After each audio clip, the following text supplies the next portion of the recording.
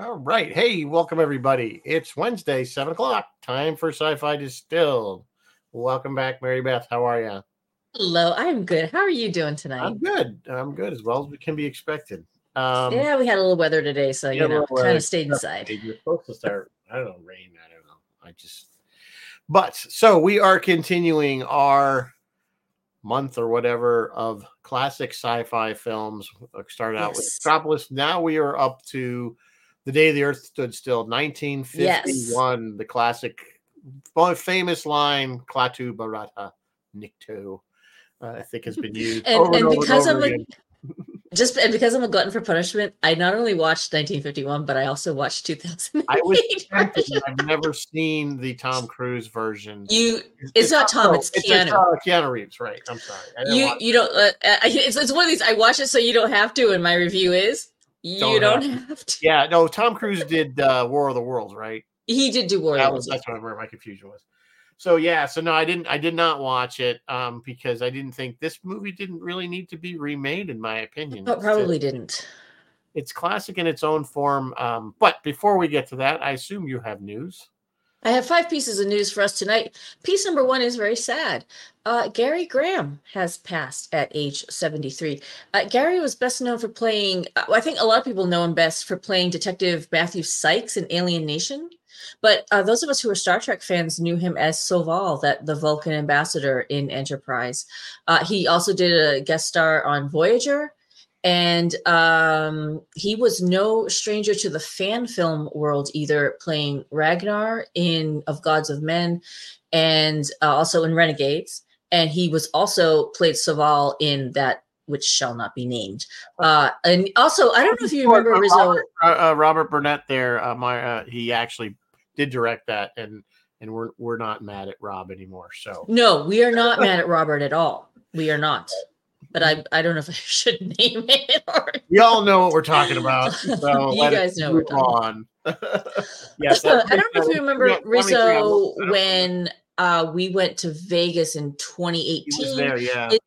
He was there. His band Sons of Kirk was there, and they were playing, and they're very fantastic. good.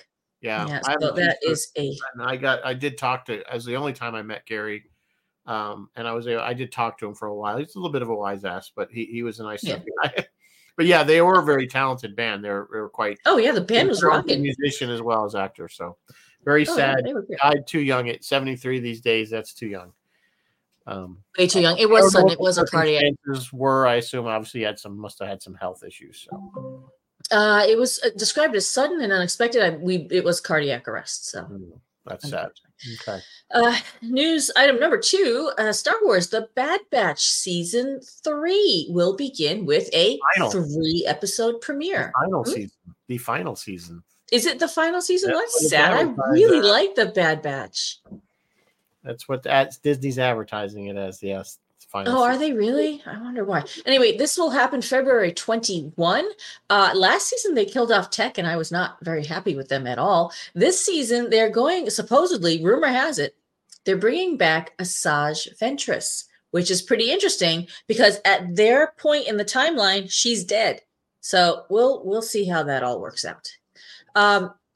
News item number 3. Have you ever wondered what happened to Worf's son, Alexander? Or about Klingons in general?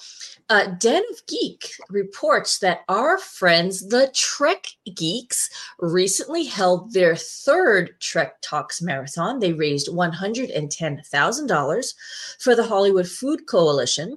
And among their many, many stars, their star-studded guests, was Terry Matalas. And in the course of the conversation, Terry was saying that if he ever did get to do Legacy, he wanted to explore Klingons a bit further. He did clarify and made it very clear that there's no official talks. The series is not in production. Nothing is happening.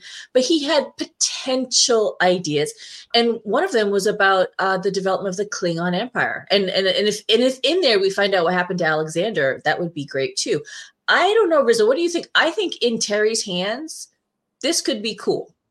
Yeah, I think if anybody could pull it off, probably Terry could. You need somebody who understands Star Trek, is a fan of Star Trek, and understands its history. I think is the important part.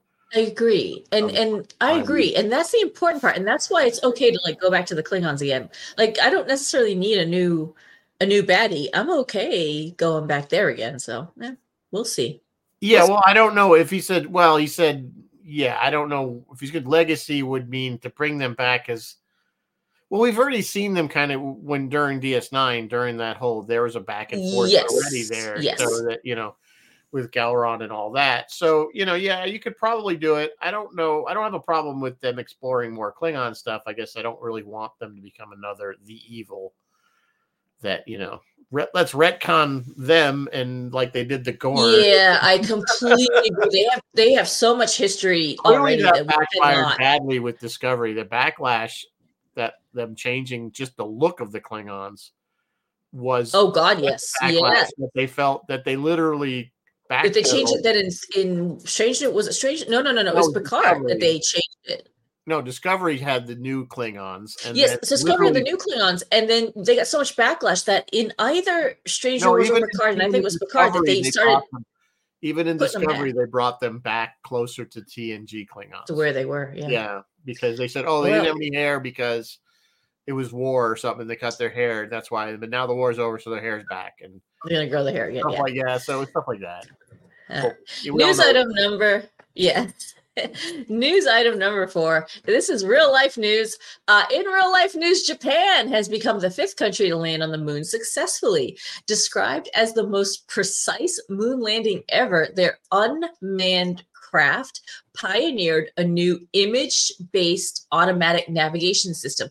Unfortunately, the spacecraft only worked on the lunar surface for a few hours because their solar panels their solar cells weren't generating electricity. They're not sure what happened, but it doesn't matter. It doesn't matter. Every single thing we do helps take us closer and closer and closer to actually getting to Mars and truly exploring like deep space. Right. It makes it closer to a reality. Every failure is something we learn something. It's still something we learn. So I'm going to say, omedetou gozaimasu. Yes, exactly. I'm going to say yoko de kimashita and ide. So good job, Japan. At number 5, more real life news. You remember Minority Report?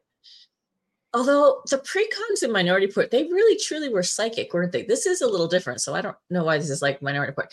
Giant freaking robot reports Minority Report is kind of coming to life, but not really. Thanks to updated technology, police can now use DNA to generate AI photographs of possible criminals and then cross-reference it in the facial recognition software. And they've done it already. In a move to solve a decades-old cold case, it's the East Bay Regional Park District. It's near Oakland, California. The police department employed this advanced DNA technology to generate a 3D model of the suspect's face, but then they went ahead and released it. And this move ignited a fierce debate over privacy, ethics, potential misuse. And many people call it junk science, saying it doesn't accurately render a correct image. So what do you think, Rizzo? Is this going to usher in a brave, new, safe world? Or is this a disaster in the making? I'm always skeptical when we're giving these type of tools to law enforcement without some laws that guide it. And as we always know, technology is always way ahead of legislation. We're always behind because the technology comes out before they even know that they have to legislate something. Completely true. Running into that with the AI stuff, they're struggling to figure out how to manage AI and just with IP, with property. Yes, exactly. Like that. So. Yeah, it's always a little frightening when Big Brother gets a new tool that they can follow you, track you. But let's face it, folks, if you have a cell phone, they know everything. They already follow us. Yeah. I just don't know. I don't quite get. I should have researched. I don't quite get how they're getting a facial image from DNA sample. No. I don't know. And the curious to me, that's too big of a jump. I don't feel like we're there yet. I think, I would think they would need to prove how accurate it is.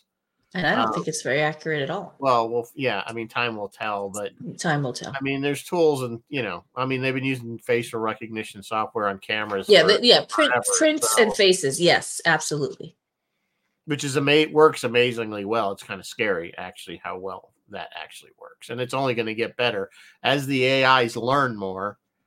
They were saying like the AIs were better, with certain skin tones than others because that's what it was fed. So as these things learn and they get more information, they're going to get better, and then of course then you just get Skynet and we're all screwed. And then we have Skynet. Do you want Skynet? Because that's how you get Skynet. Skynet, right? So anyway. All right. What are we drinking tonight as we go in the way back machine? A Space Gin Smash. I thought this one very tropical. But green apple. Almost reminds me of a mojito without rum. So it's got some green apple in there, and Tanqueray gin, or you could use any gin. I actually prefer the James May gin that I use, but that's just me. Simple syrup, green apple seed. Yeah, it's just mostly fruit. So it's mostly like gin and some, sugar. I'd try it. So yeah, I would try it. So why not? Anyway, hey, I just want to say hi to everybody that's on. Martin. Lots of people on tonight. And Bill and Chris. And I think who else is in there? Alex, Jeff. Thanks, guys, for joining. If I missed you, I'm sorry. I think I got everybody. I think I see Dennis Chevalier, Sue. Yeah. So we are, like I said, continuing our classic sci-fi with one of the best known of all time, which is The Day the Earth Stood Still, 1951. Clearly written to. Are you okay? I was singing from Rocky Horror. Anyway, go ahead. Am I interrupting you? No, yes, a little bit, because like the Rocky Horror song encapsulates a whole bunch of these. Okay. Anyway, go ahead. So, of course, this came out in 1951, shortly after World War II. We're in the beginning of the Cold War. So there's a lot of political messages in here. Of course, You guys know the basic plot. Alien lands in Washington, D.C., in the typical fashion, comes out and gets shot. Because, stupid Earthlings are always quick to kill everything they don't understand.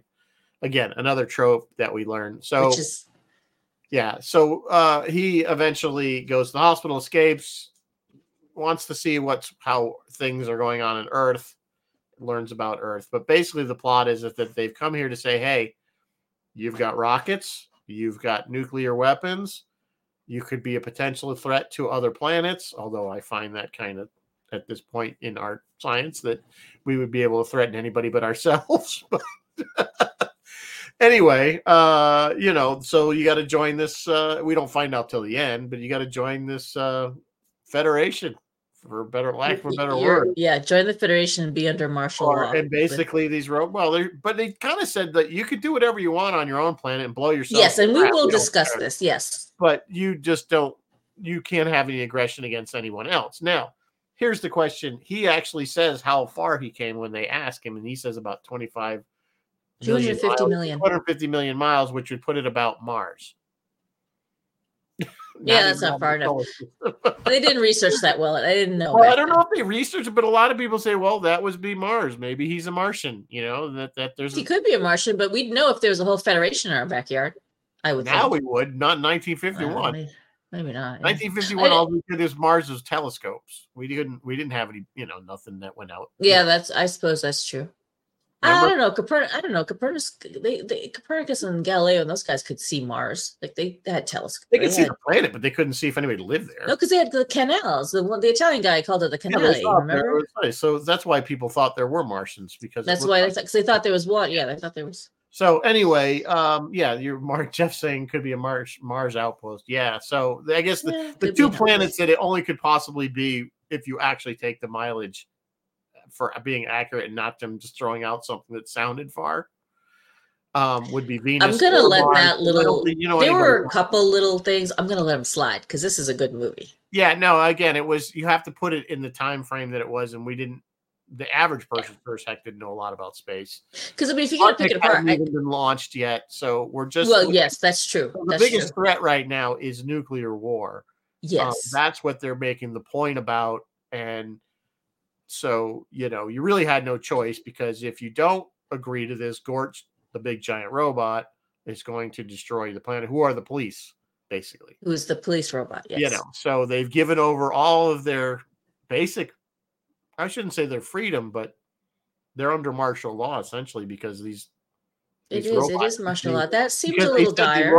the robots were at the he says that the robots have final kind of word. And here's the thing. Here's the thing. I can't decide whether to run with your 250 thing or this other thing, but I'll go with it. He says, it's a all or nothing. Like you're under robotic martial law.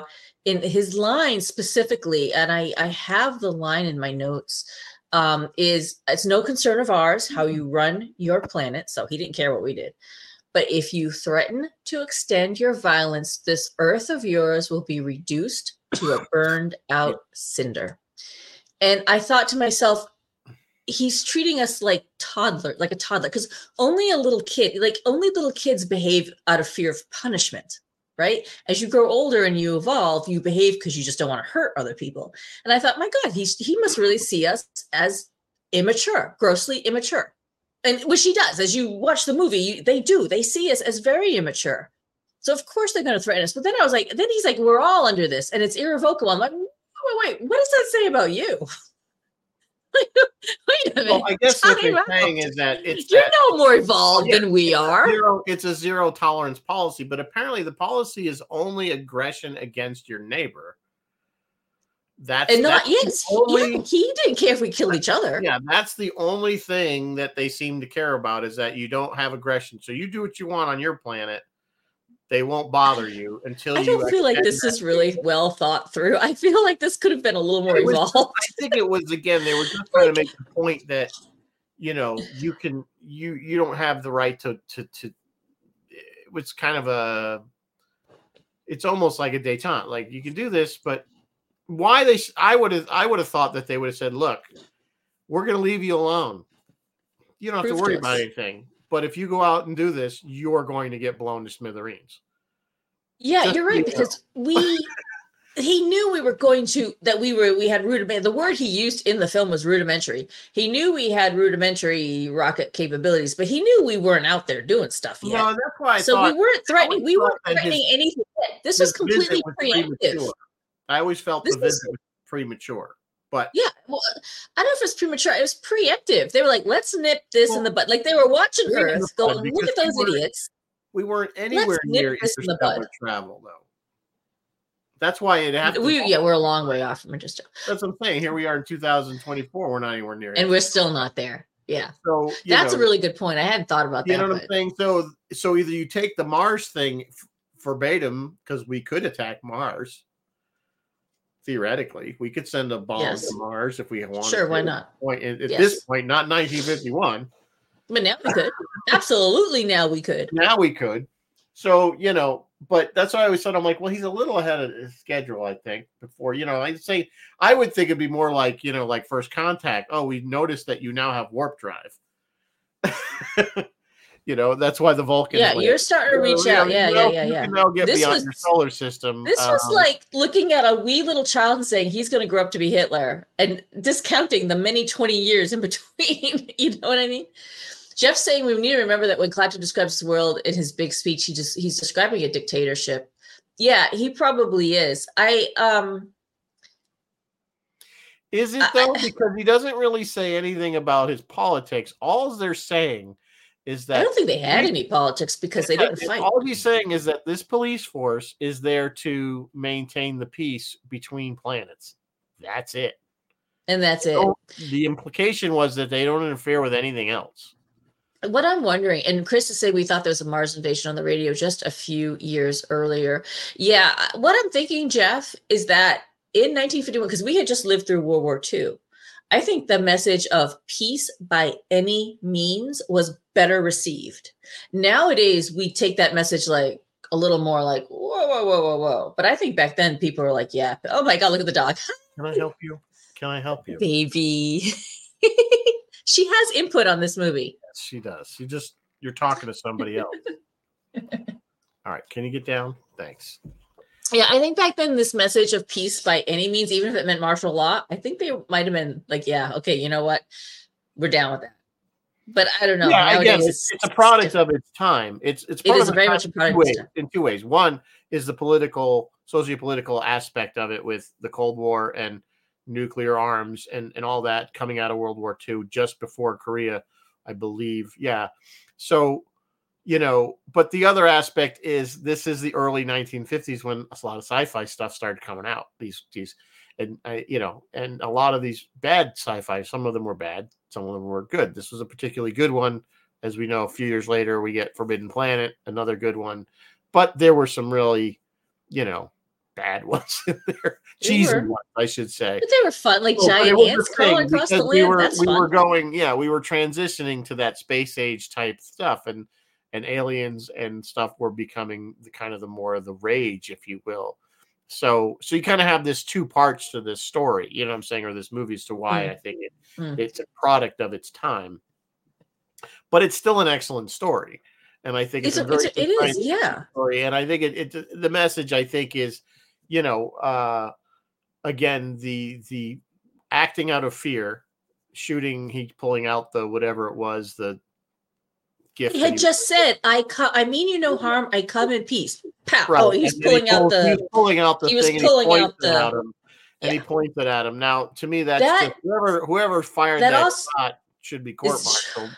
Honest to God, that paints us, like, that was deliberate to paint humanity. Yeah. Like, you know what I mean? Like, this is how you people are. But I mean, every time we have an alien invasion, someone always kills me. Right? Every time you have even modern day. You're right. Even in Independence Day, they were, remember on Independence Day, there's a newscast and they're saying, don't fire your weapons. It's always the military or something that's around, and they always end up, we got to just blow them up. Just blow them up. We're just going to blow them up. Blow them up. I want to find out what they want. Just blow them up. It's nuke it. Nuke it. So, it's kind of always that military is always, in fact, it's interesting. The Army didn't want to participate in this movie because the Army was shown in a bad light. They went to which is the funny part. They went to the National Guard. The National Guard was like, yeah, we're fine with it. Yeah, the National Guard, they were totally fine with this. Yeah. I loved it. So, Bill is saying the atom bomb played a big part in the message. Yeah, I got to give credit to you, Rizzo, and to all of our viewers who got Klaatu's message correct, because as I did my research for this, I was stunned to hear people getting his message completely wrong. Like, so many people think his message was just for us to not fight with each other. No. They didn't care. They also thought, well, this is what Bill is talking about. They also thought his message was anti-atomics. No, it wasn't. He was okay with us having atomic energy. Yeah, he said he just didn't want us to have atomic. To Bobby, he says it has many uses. Yes, exactly. But he said exactly atomic powered. Yes. So, Ola Pablo from Mexico is reminding us that idiots were shooting at the Chinese weather balloon. And then we did shoot it down. But that's different. That's kind of different. The Canadians. But yes, no, he wasn't anti-atomic energy. He was just anti-atomic. No, it was clearly an anti-war message in general. Yeah. And it was an anti-fighting message. I mean, if you could take, let's say, instead of looking this on a galactic scale or interstellar scale and just looking at Earth, that if we created a race of these robots that police just Earth and kept countries from attacking each other. You know what I'm saying? Yeah. It's the same kind of thing, just picture it on a larger scale. But within the countries, we don't care what you do. His message, you know what kind of had me chuckling? His message, he's basically like, you idiots, you're fighting with each other so much. You're not, how are you ever going to get along with others, other species and other races in the universe? So, but it was just kind of very much the same as, humans. If you can't get along with each other, you're mad at each other because you have different skin tones or whatever. How are you ever going to deal with true aliens if they ever come? Absolutely. How are you want to do Star Trek? You're never going to get along with other species and do Star Trek. You're not. You can't get along with your neighbor of a different nationality. Here we are. What are we? 70-something years later. We're not really any much more. And we're not. No, we haven't. We've not really. We haven't really improved much at all. So true. So I mean, true.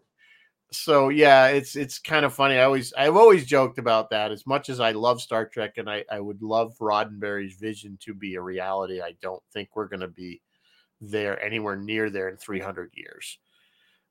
That's just Not 300. my No, theory is that man will still be assholes in 300 years. not right now. Although they No, say I mean sometimes that there's this even in great Star Trek disintegration time, before this big bursts forward. yeah, I So don't know. I I hope just that's don't what's see it happening. happening. Dr. Alexander saying even Yep. in the 50s, nuclear propulsion was thought of, which would definitely prove for the better and faster. Yeah, I mean, we have nuclear powered submarines. We just don't have nuclear powered jets. So I don't know if we have jets. Yeah, Jeff, I did. Why, as I said at the top of the show, I did watch that one. They changed the message from atomics to climate, just environmental stuff. This is why I did not watch it, because they always have to try to. And I know, I but I didn't still think, hate it. I think you could have easily adapted the same exact story to a modern without changing the basic premise, in the fact that we still have very, very powerful weapons. We have certainly have ways to get them out into space, not interstellar, but like you said, we could send a bomb to Mars if we wanted. Sure. So, I think you could kind of keep it, and I would say, to me, if I was rewriting this, I would say we reached, somehow we did we hit the faster than light barrier, so to speak, that we somehow were able to travel, superluminary or whatever, to get to another solar system in a reasonable amount of time. Then I think it would trigger the visit from Klaatu, So that's me if I was going to write it, and I think it would still work. But we're not talking about the 2008, but I will say they pulled a lot from the 1951 version. The whole blackboard scene was pretty much intact. I mean, they really pulled a lot. They just changed stuff. All right, back to the main show. Is a real formula that's actually a real problem. Yes, it is. It's a real formula, and I wrote that in my notes too. Actually, look like, and that guy that plays the scientist, he's actually was a math teacher and a math. Yes, he was. Sam Jaffe was a mathematician. He knew. He got caught up in the McCarthyism there for a little bit. Yes, that era, but anyway, regardless, so he wasn't able to work for like 10 years after this, which is too bad. But he did come back because he was very popular. If you look at his history, he's done a ton of stuff. I know. Yeah, he's done a bunch of stuff. Yeah, Buck Rogers, and like he always plays the same kind of crazy scientist guy because he's got that hair. Yes, yeah, he's a little bit Einsteinish. This time it's curlier. Yeah. So it is based on Farewell to the Master by Henry Bates. It was selected in 1995 for preservation in the United States National Film Registry as culturally, historically, or aesthetically significant. Can we talk for 2 minutes about the effects of this thing? They actually still looked, some of them, so good. Some of them were dated. Some were like, oh, okay, yeah. But some of them still looked so good. There was a scene with Bobby and Klaatu in the park or something. And I legit thought they were outside. And then I found out, oh, no, that was all rear projection. Yeah, they were all the Washington scenes when he's touring Washington. That was all rear projection. They just had a second unit. All rear projection. They did send second unit with stand-ins to get some long shots. Yeah. But anytime you actually saw the actors, it was all rear projection. And it was lit perfectly. Like it was perfection in the lighting. Yeah. Even when the way they did the ship, because, it didn't have any, like, no seams, and then it would open.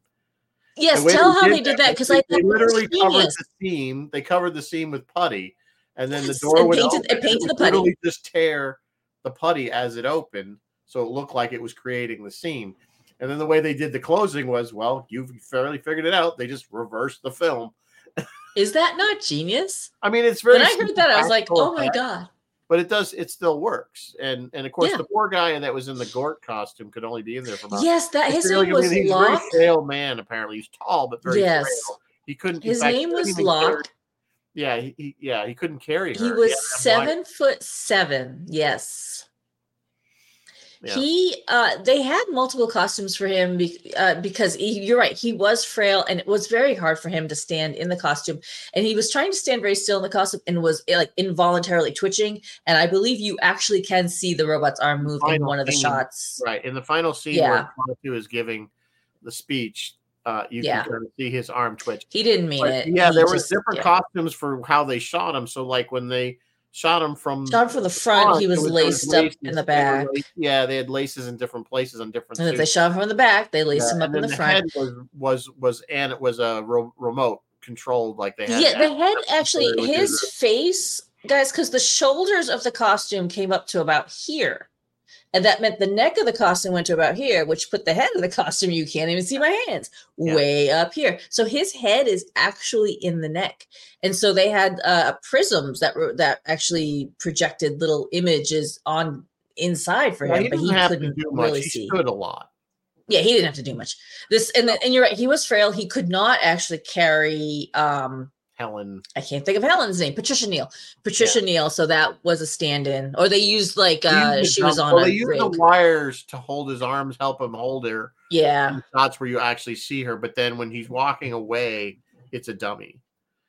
Same thing when he's carrying, and you can kind of tell, but Klaatu, who cares? Same thing.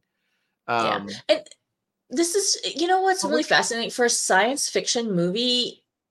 Well, except for the interior shots of the ship. This was like completely normal America. Like, they're in the house, they're in the town, the city. Yeah. Not a lot of science fiction-y. No. Although the inside of the ship was cool. I bet they modeled that after an office setup from very famous, I can't think of his name.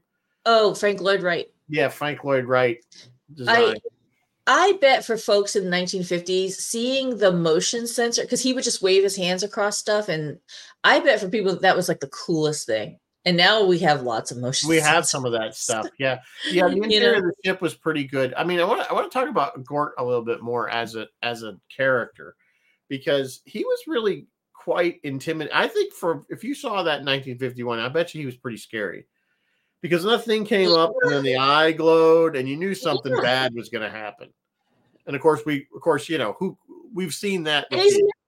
We've seen Cylons with the single red eye. You know what I'm saying? That kind of again became a trope, and I'm sure it started here. With that one thing coming up, and you notice he has very fine control. He could either zap the guns out of your hand with no injury to you, destroy a tank, or kill you outright. Yes. He had the ability to do all three. So he clearly was, but I mean, the size of him, and clearly they couldn't even touch him. I mean, like he was, which I thought that was the only silly part I didn't like about the movie, was that we encased him in this plastic or whatever that's impenetrable, stronger than steel, whatever it was. That was that was like the one part. That was kind of like, oh, that was stupid. I don't know why. I just like, he's going to break out of that. I would have rather seen him walk out of it like it didn't even slow him down. Or just, rather than do the whole thing. I would have rather had it just break and be like, yeah, I'm walking. This is. Or I kind of just wanted his eye to light up and he'd burn himself whole out or something. Like, whatever. I mean, clearly they made it so, Martin saying transparent aluminum. Probably what it was supposed to be. Bill says my parents saw it in the movies and were really scared. And Chris is saying the music really sold it. I am going to touch on the music in a little bit, but I just want to finish up with these effects. Our good old theremin was used, of course, in a lot of it. Okay, I'll touch on the music now. Classic Ross Amico from Roy's Tada Sci-Fi would probably be a better person to talk about this. But yes, it was not the first use of the theremin, but it was put to very good. It was put to its best use, creating eerie, can I say eerie or scary atmospheres. The score was composed by Bernard Herrmann, and he did some very interesting things. He used an electric violin, an electric cello, and electric bass, 2 theremins, and then some weird stuff like glockenspiels and various other things. He also did stuff like he'd overdub, like he'd record a track and then record another track over it, making these like levels of sounds. And he would do tape reversal, so he would record something and then play it backwards and record it. And in this way, he made some of the earliest forays into electronic music. So this is one of the earliest electronic scores. Honestly, you guys, when I was watching the movie, it didn't jump out at me as being like weird or different or anything, but it worked. Like it absolutely worked really well. And everyone says that the theremin is what scared people the most in theaters. It does have that very eerie sounding quality to it. Now that they keep using it for that, of course, it's more. Now it's overused, but So but you. And let's talk about our director is Robert Wise. You guys know Robert Wise really, really well. He did Sound of Music, West Side Story, Andromeda Strain, and of course, Star Trek: The Motion Picture. How could we not mention it? And he did some really, really smart stuff with the film. And I think it being in black and white, because right around then movies were starting to come out in color. Color was I know I talked about The Wizard of Oz last well, week. I know, and then it really, well, then Forbidden Planet came out 4 years later in color, and it's still but it being in black and white kind of hides a multitude of sins, and Robert Wise did some really smart things in this movie, and it's just, I think in anyone else's hands it would have been another forgettable B-50s movie that we never thought about or talked about again. I really do. I think Robert Wise is kind of what made this the memorable movie that we all love. Story, I think, is what made it. I watched it and I've seen it several times. I remember seeing this as a kid on, afternoon theater or whatever. I remember I saw it. I must have been in elementary school age when I first saw it. And it still holds my interest, even though it's dated in many ways, of course. It is. But it still holds your interest. It's still a good story. And it's just full, of course, science fiction tropes that, like I said, we keep seeing over and over again. Military. It is, but it was also the first, it was the first to have an alien taking human form and walking around our capital city. Like before that, the aliens were weird aliens and they were on their spaceships. You know what I mean? It was a lot. It was the first to do a lot of. It was a very different kind of sci-fi movie for its era, I think. Right. It wasn't a campy, laser beam, that kind of, it had a message. And I think that's why it had a message that resonated with the time. Yeah. And I think that's what made it probably as popular as it was, is that it really fit. And we knew that Hollywood, even up to Star Trek time, would just, we want to make a political statement, but we can't use Russians. I do have all those talk a lot. Yeah, exactly. We can't do but we make them aliens and it's okay. We can have Klingons. Yeah.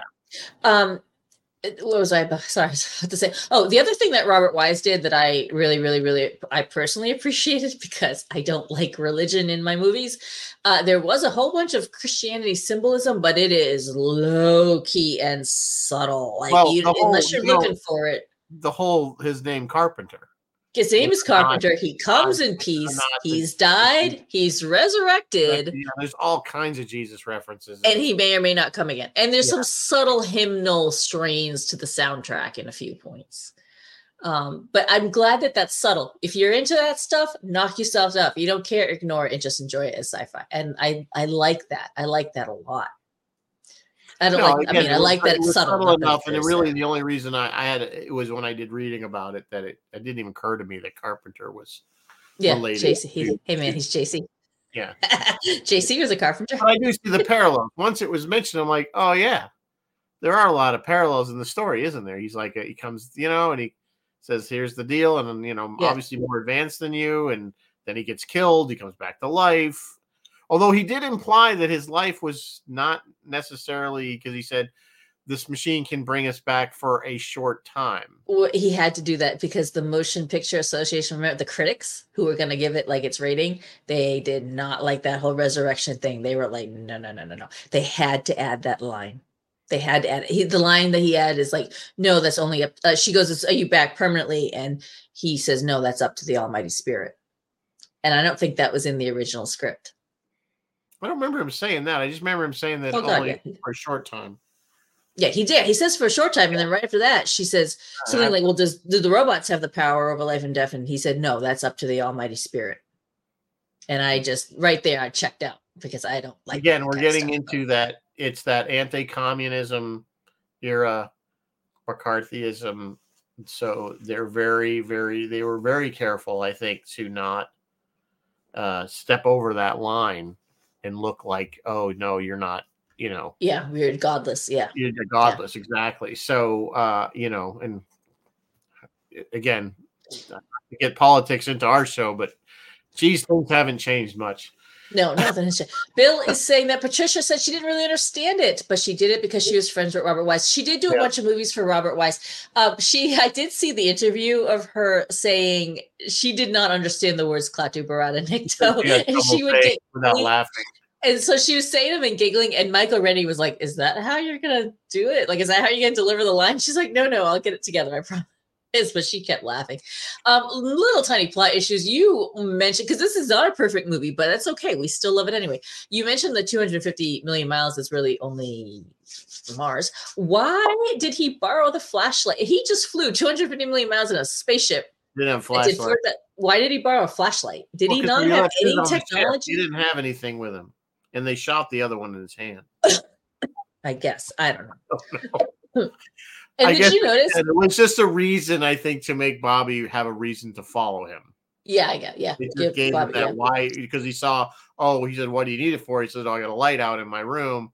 And then he sees him with the light on in the room and then leaving the room. And of course, made the kid curious and follows him. So. Yeah. I was not overly impressed with Helen as a mother. The stranger, complete and total stranger. It was like, yeah, I'll watch your kid. She's like, okay. Well, again, you're applying 2024. I know. Morals and attitudes to 1951. And that really bugged me. But the thing is, they had just got done saying how scared they were that this alien was running around town. True, and this guy showed up like you think. I don't know. But and then later on, remember he had the helmet on when he came out of the ship. Oh yeah, you had a helmet on, so nobody saw his face. Yeah, and so nobody the only people that saw his face were the ones at Walter Reed. Yes. So they. I understand all that. They didn't. So assuming that they thought he must have looked like you say the tentacled alien or something, they didn't know what he looked like. So why would you necessarily suspect this guy that shows up? And it's probably he was at obviously like a bed and breakfasty type.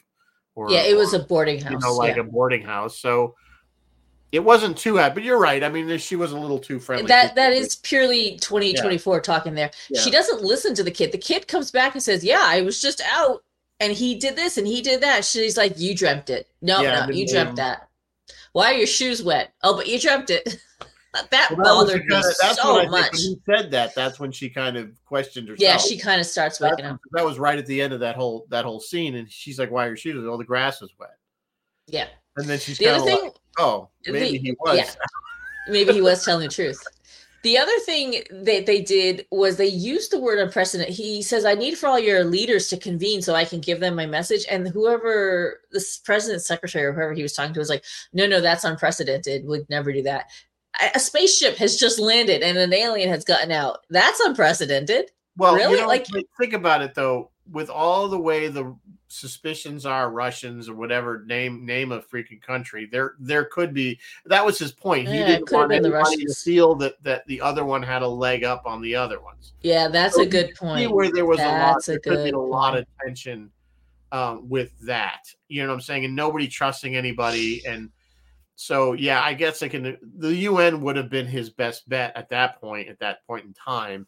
But again, it didn't cover every country. Every country still isn't a member. There is no place where you're going to get every leader of every country in. That's true. It's just not going to. So the secretary was pretty much on point with that one. Yeah, he might have been right. But I just thought, man, this is. So what he should have done, because he probably had the technology, is just gone and fly and broadcast this stuff. Got up in a spaceship and broadcast it on every. Yeah, right. Like, why didn't he? If he could shut down the power all over the planet, why couldn't he broadcast to the planet? Because he had enough sophistication to set up this power killing system that it didn't affect hospitals and it didn't affect, or maybe not airplanes. Yeah, no, he said that. Well, it didn't affect, they said that specifically. Didn't affect hospitals and didn't affect aircraft in flight. So very targeted. So if he had that level of technology, I think he could have broken into our radio station. Do these little things mar the film for me? No, of course not. But I laugh at them. I will laugh at them. They are slight holes in the plot. Yes, Bill, she had a hot date. Get any babysitter. Yeah. And Jeff's like, nothing like mom gaslighting you. So true. Yes, Christopher LaRoche, Aunt B, was in the movie. We will go over the cast. And I do want to do all roads because I got roads. I got stuff. We can talk about the plot. Of course, Michael Rennie was, he was an unknown actor at the time. They wanted, I think, Spencer Tracy, was it? Yeah, or Claude Rains. And Claude Rains. And this was something else that Robert Wise did that was smart. He said no. He said no because he didn't want a known actor because people would have preconceived of how it's supposed to be. Exactly. So, and I think Michael Rennie did a very good job in this. I think he came across in playing the character. He was very kind of stoic. yet he kind of. he was stoical, though. You could kind of read into some of his. You could kind of read in much better than Keanu. Keanu was wood, like wood in his. But Michael Rennie, you felt like there were undercurrents. You know what I mean? Well, yeah, and then they didn't. He's not a robot. You know what I'm saying? He's still essentially a human. In other words, he has the same He is feelings. still Yeah, he has concerns. He's just kind of looking. He's looking down on us like children. Like, all right, let me find out what this society's dealing with or something. Maybe I can understand what your issues are better. Yeah. So. He tried, but it didn't. So Michael Rennie, we got to see him in Lost in Space, a couple episodes of Lost in Space. The keeper or something. I think he played or something. Yeah. All right. Let me see what I have here for All Roads. Pike is watching this very movie in his house at the beginning of Strange New World when his girlfriend comes up. Do you remember the very beginning, the first episode? I caught it. This film definitely informed a lot of Star Trek. It was supposedly one of Gene Roddenberry's favorites. Many reviewers that I was watching said that it felt like an original series episode, and it kind of did. I think, like an extended original series episodes in a way. Yeah, of course you could see that. Yeah, our largest road is, of course, Robert Wise, the director who did go on to direct. Nope, that one. The Star Trek the Motion Picture. We also had Lawrence Dobkin. He directed a Star Trek original series episode called Charlie X and guest starred in a Next Gen episode called The Mind's Eye. He is one of the doctors. He's the doctor reading the X-ray, looking at the X-ray. That's who that is. We had Reginald Singh, who guest starred in Court Martial. He was just a random scientific delegate in the film, and I think he is who we see in Strange New Worlds. I think, not sure. Klaatu's words. Could Klaatu's words be a very primitive prime directive? Well, there's some that it's Hindi. There's some that's actually driven in that it meant Klaatu is near or something. If you actually translate it, if you want to say that, of course, the phrase went on to, and it became probably the most famous part. And I will talk. I have more. I have a lot more. Yeah. Yeah. So of course, my favorite reference is still in Army of Darkness. Yeah, of course. Commander Charles Tucker had the film showed on movie night in the episode Catwalk. He also showed the film to a Vizian. And I wish I could tell you what episode. Oh, I can tell you what episode. The episode Congenitor, Enterprise Congenitor. And the alien inquired. He's like, "Why are humans reacting like this?" And he was like, "Yeah, humans were kind of violent back then." Rennie, I said Rennie was Lost in Space. George Lucas loved this and named the bounty hunters on in not Return of the Jedi. In The Empire Strikes Back, right? That's where we see him. He named them Klaatu and Barada Nikto. Right? The bounty hunters? Mm-hmm. Okay. I think they were bounty hunters. You had Boss, you had IG-88. Well, yeah. Klaatu is not Klaatu, but he says he's part of a big interstellar alliance. This is kind of like a federation. So him coming to Earth is very much a first contact situation. And I'm going to go out on a limb and say it doesn't go too well. No. It doesn't. No, again, because of somebody with a twitchy trigger finger. And again, we just immediately want to kill whatever we don't understand. They have analyzed Klaatu brought into. You think it's Hindi? I don't know. The script writer said it was not. I read that. Okay. I don't. I just think it's nonsense words that they came up with. I think the script writer pretty much said it was just whatever he thought sounded good. What does it really translate to? Some people say it's as simple as abort mission, and some think it's more complicated. Like I've died or I've been injured. Please repair me and don't retaliate. I don't know. We don't know. It doesn't matter. Does it really matter what the words mean? It doesn't matter what it means. To me, it was more like stand down. More like stand down. Yeah. Yeah. So to me, but obviously we don't know their language, so we don't know how complicated that phrase means. Obviously, Klaatu is That's his true. name. We do hear him speaking a little bit more of his language, and it does sound pretty. You hear Klaatu a lot, so he's saying his own name, which is weird, right? Because Klaatu is his name. He says his name is Klaatu. I don't know. Elsewhere in the cast, we did mention Patricia Neal. She would go on to win an Oscar for Breakfast at Tiffany's. The newsmen, Elmer Davis and Drew Pearson. They are all real newsmen. And they still do that today. You watch movies. Yeah, they still pull local people and national people to do stuff to make it look more realistic, I guess. Yeah. I always get a kick when they do that. Yeah. I'm sure they get a kick out of doing it. So. Oh, and the score. I should mention also, not just Michael Rennie-Burns in Lost in Space. They did use the title theme in the pilot episode of Lost in Space. And they also used the music in the TV show Voyage to the Bottom of the Sea. Yeah. There's actually the opening scene where the ship's landing. We should see that thing. They used that, I believe, in the Twilight Zone episode To Serve Man. Oh, really? They reused that clip. Yeah. Oh, interesting. Yeah. So, but how many? That's again to me the most famous. You're talking about the phrase. Most people have heard Klaatu, barada, nikto, even if they don't. I think it was on the Monkeys even. Yeah, they've used it in so many things. Like I said, my favorite reference has always been Army of Darkness, where he has to say the words to keep the Necronomicon closed and the dead doesn't rise. And of course, he gets the last word wrong. Klaatu, barada. He just kind of. I said most of it. Jeff is telling me it was Jedi. It was Return of the Jedi, not. Jedi,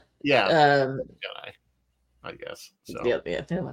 But yeah, it's become one of those tropes. It's just, everybody knows. It's around. Yeah, it's around. So Klaatu kicked the bucket. Jeff thinks it's Klaatu kicked the bucket. Maybe it was. I don't. Maybe it was "Come Save Me." We're assuming that. Save me. A lot of languages put the proper reverse thing, so it could be "Come Save Klaatu." Yeah, maybe. Come save Klaatu. Yeah. Talking about Hugh Marlowe, I guess he plays kind of the sleazy kind of boyfriend. Of course, we find out he's an insurance salesman, so that should tell you enough right there. Sorry, Paul. Yes, and he would go on to star in another sci-fi movie. Two other movies where he's the hero. So he's the hero in that. So we talked about Sam Jaffe. If you see this guy, you've seen him in tons of stuff, and he always plays kind of that. I think the what was the reference you called him? The Einstein-y. He's got the hair, the wild hair.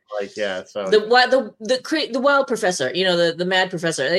Not unlike Professor Brown in Back to the Future. Like any mad scientist wild hair, with the wild hair, that means he's very, very smart, but maybe a little eccentric. And that's okay. We can roll with that. Martin is saying Earth is definitely not mostly harmless. Yeah. No, of course that's didn't go well. Yeah. Bill's asking me how I feel great, but I do still have the cough. Whatever it was, it's lingering, but I feel fine otherwise. Sorry, I apologize for coughing throughout the broadcast tonight. So I don't know. Frances Bavier, who was, of course, Aunt B on the Andy Griffith. Yes, that was the other thing I wanted to mention. We did get to see Aunt B. Her voice is one of the most irritating I've ever heard. Does she? I don't remember Aunt B really clearly. Does she always kind of play sort of a Karen kind of? I don't remember. I used to watch Andy Griffith, but I don't remember her being. But the voice is always to be this grinding, condescending. Shut the hell up, please. Yeah. Yes. So I don't know. But if you're a fan, I'm sorry, but she's just not a fan of her voice. But the rest of the cast, I don't think Billy Gray went on, who was the boy. He went on to do some stuff, but nothing. Tiny side note. He was 9 or 10 when he filmed that, and Patricia Neal was like somewhere between 22 and 25. So if they were real mother-son, she would have had him when she was like 12 to 15. Well, obviously she plays. I gotta tell you, I didn't get To me, yeah. she plays old. Like she read and she sounded I would have guessed old. she was in her 30s. I would have put her in her 30s too. Yeah. So, Yeah. so she did. So good on her for that. So, Oh, Billy Gray did Father's Knows Best. Oh, that's cool. yeah. I mean, he did stuff in that area, you know. But anyway, we're getting near the end of the hour, so I don't want to go. We're getting near the end, guys. Missed.